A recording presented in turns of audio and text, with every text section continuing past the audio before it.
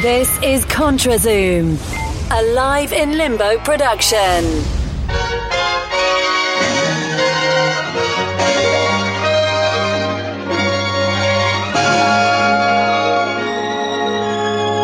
This is ContraZoom, where we go back and forth about film. I'm Dakota Arsenault, and once again, I am joined by Rachel Gordon. How are you doing today? I'm doing absolutely fantastic, Dakota. How are you? I am great. This is going to be the first episode of 2017. 2016 was great, but we're going to make 2017 even better. We've got a whole bunch of great stuff planned. And we are going to do a bit of a wrap-up of 2016 later on, but there was some sad news that came out recently that I thought was imperative for us to address right away.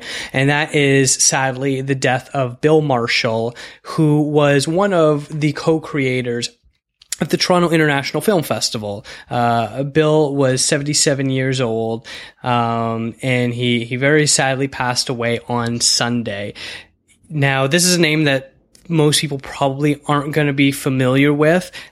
He was not at the forefront of the news. His face is not well known, things like that. But back in 1976, he, along with two others, Hank Van der Kolk and Dusty Cole, they decided to create what was then called the Toronto Festival of Festivals, where they managed to secure some of the best films that were playing at other festivals around the world and screen them in Toronto, because there was definitely a real appetite for some great world cinema in Toronto.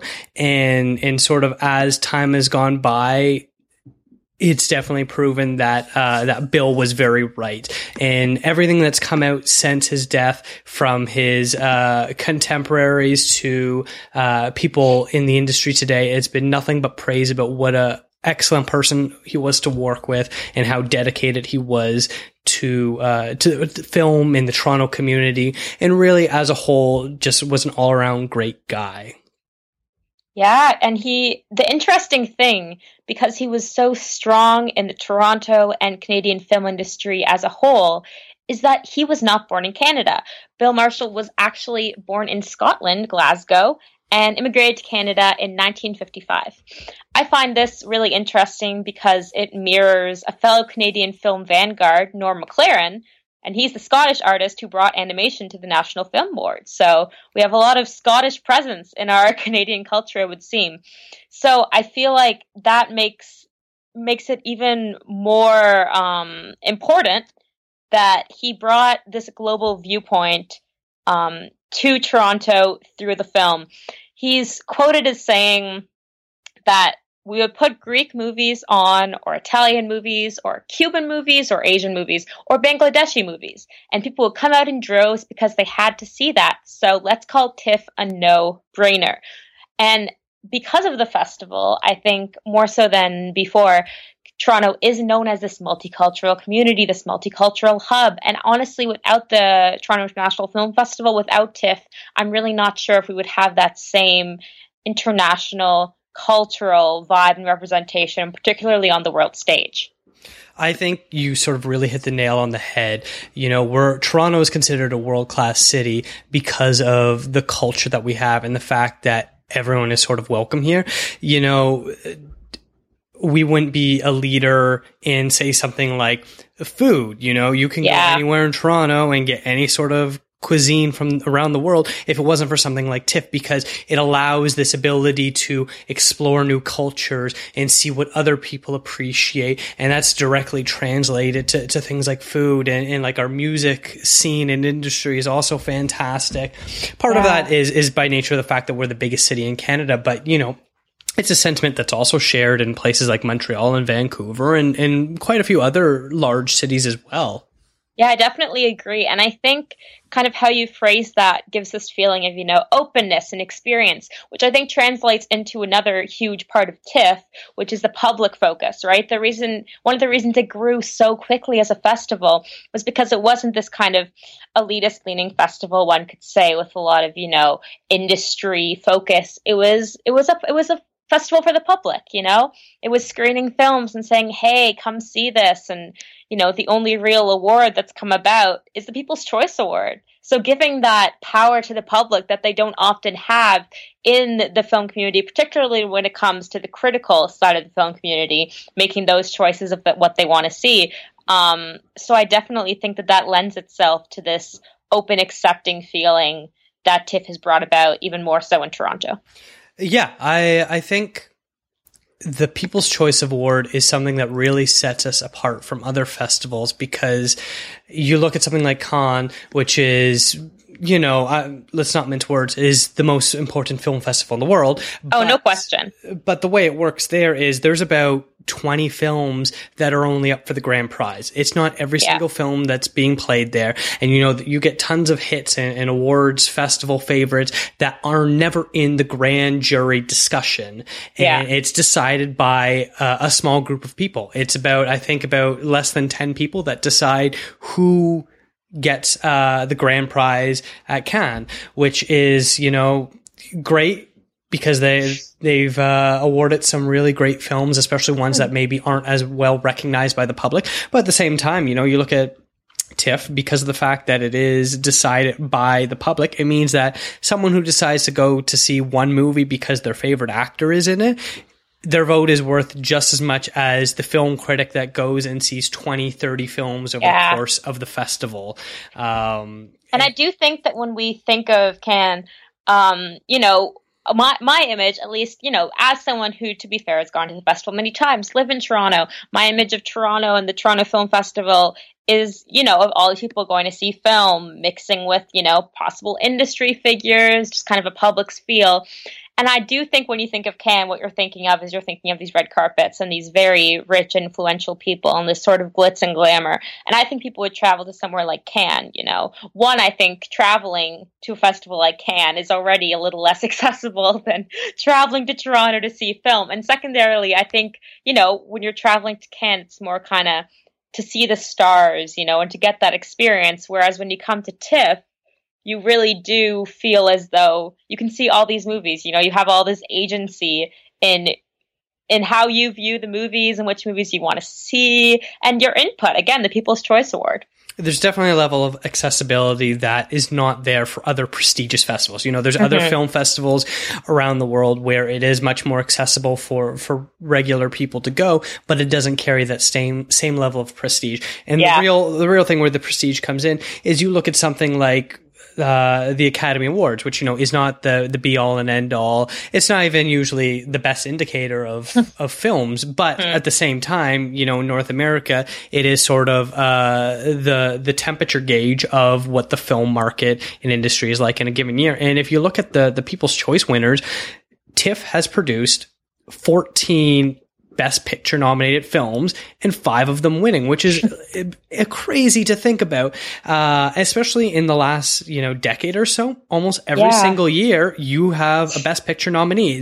Which means that when TIFF is going on, that is the official start to award season, because whoever comes out as the People's Choice winner suddenly is the one that you need to keep your eye out on.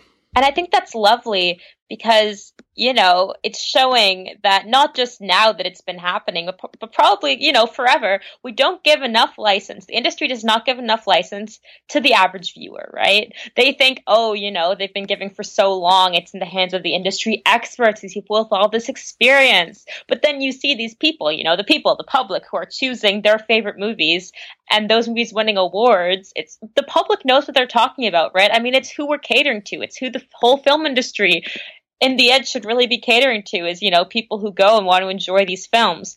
So it's nice to see that reflection of the public perception of film and the critical perception of film, and seeing that it's really not so separate. And I think a lot of this goes back to the philosophy that Bill Marshall was definitely trying to implement into this festival. If you look at the types of movies that win, it usually is more of the crowd pleaser types. You know, usually something with a really strong, uplifting ending, or stories about a struggle where people are able to overcome them, things like that. And while in the last decade they've mostly been pretty much mainstream Hollywood fare. The festival has a very rich history of having foreign films, having English-made films outside of the North American system, having French-Canadian films, having films directed by women, people of all different ethnicities. So it's, they've been pretty great at really showing the love to everyone. It doesn't really matter who you are. It matters what kind of a film you make. It's certainly not an exclusive festival. It's definitely, it's, as you've said, it's kind of for everyone. And there's a quote from just since his unfortunate passing, TIFF has put out a piece, and there's a little write-up by Piers Handling, and he's the director and CEO of TIFF since 1994. And of course, he knew Marshall. And so he said that the festival from day one, it struck an uncanny balance between international Canadian, highbrow and lowbrow, populist and esoteric, a public event that also had an industry and media component. So you're right. It's just, it always has this balance, whether it be in who's attending or the film shown, of inclusivity, and not inclusivity for the sake of inclusivity. The films being shown have always been of this supreme caliber.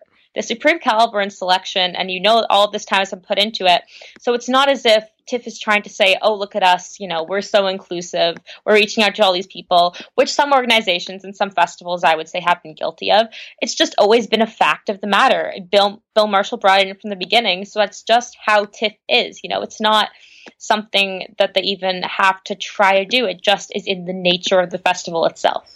And I think another sort of reason why TIFF is so excellent is their respect for the artist and the lack of censorship that they put on the films. I have no idea what either Bill Marshall's politics were or anyone else still involved with TIFF, because everyone is accepted. Yeah. There's a great story in that TIFF piece, which will be linked in the show notes, about how the very first year, the first film that they were going to show, the censors did not want it to be shown without it being cut, because apparently there's quite a bit of explicit material. And Marshall and the other people on his board said, no way that's going to happen. So what they did was they submitted one copy with the cuts to the censor board, which they then approved, and then a completely different unedited cut went to the movie theater. And to do something like that takes a tremendous amount of guts, and I can't believe they did. The name of the movie was In Praise of Older Women, which was just a fantastic idea, and I'm so proud that they're able to do that, because I'm a big fan of not allowing censorship in film, even if I disagree with it. You as an artist have the right to say what's on your mind. And then me as an audience member has the right to either agree, disagree, like, or dislike it. Definitely. I think that is kind of this unprejudiced view, not even prejudiced, but I do agree. And I love that. It's like agree or disagree, kind of, this is how this artist sees the world, and they want to portray it correctly, right? And let that artist be exposed as they are, as this vision. I mean, you look at someone like Xavier Dolan, who came out of Canada and is now reaching these heights of critical acclaim. The name is becoming known worldwide. He's making these movies with fabulous people. And he had, a pretty strong start. TIFF has been screening his stuff since the beginning. And Cannes has too, and I'm not saying that, without TIFF he wouldn't be where he is today, but I do think there's something to be said for the kind of nature of TIFF and of the film industry in Toronto that's kind of come up from this influence of TIFF, that when shown, films by a young queer artist that may say something that may make people uncomfortable or show things that might make people question it, they don't shy away from it, right? They embrace it. And, also Montreal is similar. And I just think it's this essence of Canadian cinema that has been very influenced by TIFF, where creators feel able to show their vision fully and not censor themselves either, and, feel confident enough in their work and in their identity that they can just put it out there and they're not going to be rejected for it. And I do think that when you look at Canadian film in terms of film like full length, like Xavier Dolan, and when it comes to shorts and animation, there is a certain sometimes experimental nature to the film that reflects upon this inhibition of Canadian cinema and, like you said, the accepting, non-censoring nature. Yeah, it's frustrating that we as Canadians as a whole do not know enough about our own cinematic history, and TIFF very well could, decide to cater to the fact that by and large, we go out and see American-made films and even other countries' films not in English before we will support our own films. But that has not stopped them from quite aggressively promoting Canadian cinema. Every year they make a list of the 10 best Canadian feature films, and then they screen them. And they also, every 10 years, they make a list of the 10 greatest Canadian films of all time. And if you look at the list over the years, you'd be hard pressed for even hardcore cinephiles to have seen more than a couple of them. And it's so nice that to look at the list, and it's not just the 10 most popular Canadian films that have been made. These are some really great ones. Looking at the most recent list from 2015, you have an Inuit film that's in first place, The Fast Runner. I'm not even going to try to say the first name because I don't know how to pronounce it, but it's an Inuit film. Yeah. But then you have other ones like Claude Jutra, is a very well-known French director who seems to not get enough praise, even though there's an award named after him, the Jutras. And then you got other names like Adam Agoyan and Denis Arcand and Don Shabib and David Cronenberg and Jean-Marc Vallée and Guy Maddin and even Sarah Polley. Like, these are some, for people that have studied film, these are some huge names that have greatly influenced us. And while they may not have gotten the respect from the public as they may have deserved, if you ask anyone in the Canadian film industry, all of those names mean something to them. Yeah, I agree. And something that is possibly one of the things I appreciate most about TIFF is that they promote Canadian artists and visionaries and their work without getting bogged down in the idea of Canadiana. And what I mean by this is it's a trap that I see, a lot of Canadian industry falling into time and time again. Again, looking at National Film Board, put out some great work, but a trap that it seems to fall into is putting out work that showcases, kind of this folklore of Canada and literature that, talks a lot about the details of Canadian living in a way that seems almost ridiculous, almost like we need to show the world just how Canadian we can be.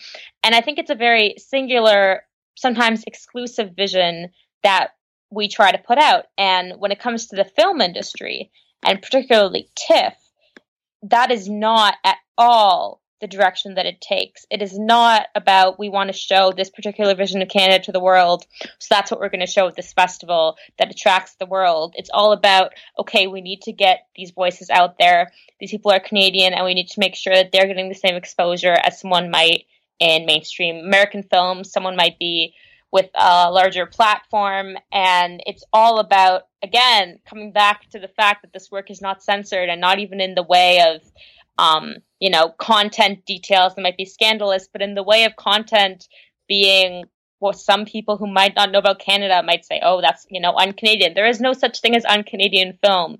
We don't take that. TIFF just shows people representing however they think their Canada is, or it doesn't have to be, films don't have to be about Canada just because they're made by a Canadian. And it's something that frustrates me a lot about Canadian literature. And I think largely Bill Marshall has made sure that that is not something that is associated with Canadian film, that Canadian film is a form for expression and Canadian expression in whatever form that may take. Mm-hmm. Well, while Marshall was only directly involved with running the festival for the first, I think, 3 years or so, while he stepped down from being its director, he was very involved with the organization and the contacts of the people that were also put in charge. And basically everyone that's still running the show today are his direct appointees, which means that they share his vision. And that's something that he was explicitly stated for having, was that everyone that was on board for the original 1977 festival shared the same vision he did. Yeah. And all these people, like you were talking about Piers Handling, they still share this same vision that Marshall had, which I think is fantastic. And the fact that the TIFF brand has grown so much to the point where they have their own theater, which is also doubles as a museum, is absolutely stunning. When I first heard they're building it, I was scratched my head a little bit, but I can't get enough of the way that they have organized the TIFF Bell Lightbox. You know, I dislike that they've got Bell in the name of the building. But, yeah, not ideal. Yeah, you can't win it all because, unfortunately, art costs money and you need a patronage. This is true. But it's not like Bell has stopped them from doing anything that they want to do. No, or altered it. And I think that, you know, in saying that, because TIFF is totally a brand. That is a good way to say it. TIFF has become a brand. It is almost reaching bigger than itself, you know. You say the name TIFF outside of Canada, people know what it is. There is, like you said, the TIFF Bell Lightbox. TIFF is kind of an entity above the festival. And again, saying with, you know, art does cost money, and you look at things like the support of Bell and other organizations, and in different contexts and different festivals, you do see this support kind of altering the festival itself. So, and something that's been said many times, and I don't particularly have a strong feeling about it just because I haven't attended many times, is that Nuit Blanche Toronto, when it was supported by Scotiabank, which has now withdrawn their support, was different than when it wasn't. I've heard that said many times, and I don't think that has ever been a concern with TIFF. I don't think that it's ever been altered because of its support or, you know, an outside vision, someone coming in and saying, hey, I think it's time to change it up. And that all comes back to Bill Marshall. And as you said, that the people there on the ground floor were seeing, you know, those people still working, or people who knew those people, or who were mentored by those original voices. So that vision is coming through. So there isn't, you know, someone new being put in charge saying, let's twist this all up. It's that vision. It's that reoccurring theme of, you know, this is the mantra, these are the goals, this is what we want to do. And there's no real corruption of that because it is so strong. And at this point, it is so associated with the brand that doing anything to mess with that, no one would be a fan because what they want is TIFF. Mm-hmm, mm-hmm. Like it obviously sounds like we've kind of just gone off and started praising TIFF, and we have done actual TIFF episodes around the festival time. You know, Mehek is great for that because she sees tons of films. But you know, it's more the idea of it's really hard to pin down because Marshall was not a big public figure, who he is as a person, and so we can't eulogize him correctly. But what we can eulogize is this creation, this idea that he has, and how it's been passed down. Precisely. And what a legacy, right? I mean, what a legacy. Yeah, and the fact is he didn't stop doing what he was doing. A couple of years ago, he started a Niagara Film Festival, and apparently he was working on trying to start up another film festival a couple hours outside of Toronto, which is fantastic that, you know, even in his 70s, he was still active, and it wasn't, you don't start a film festival for the money. No.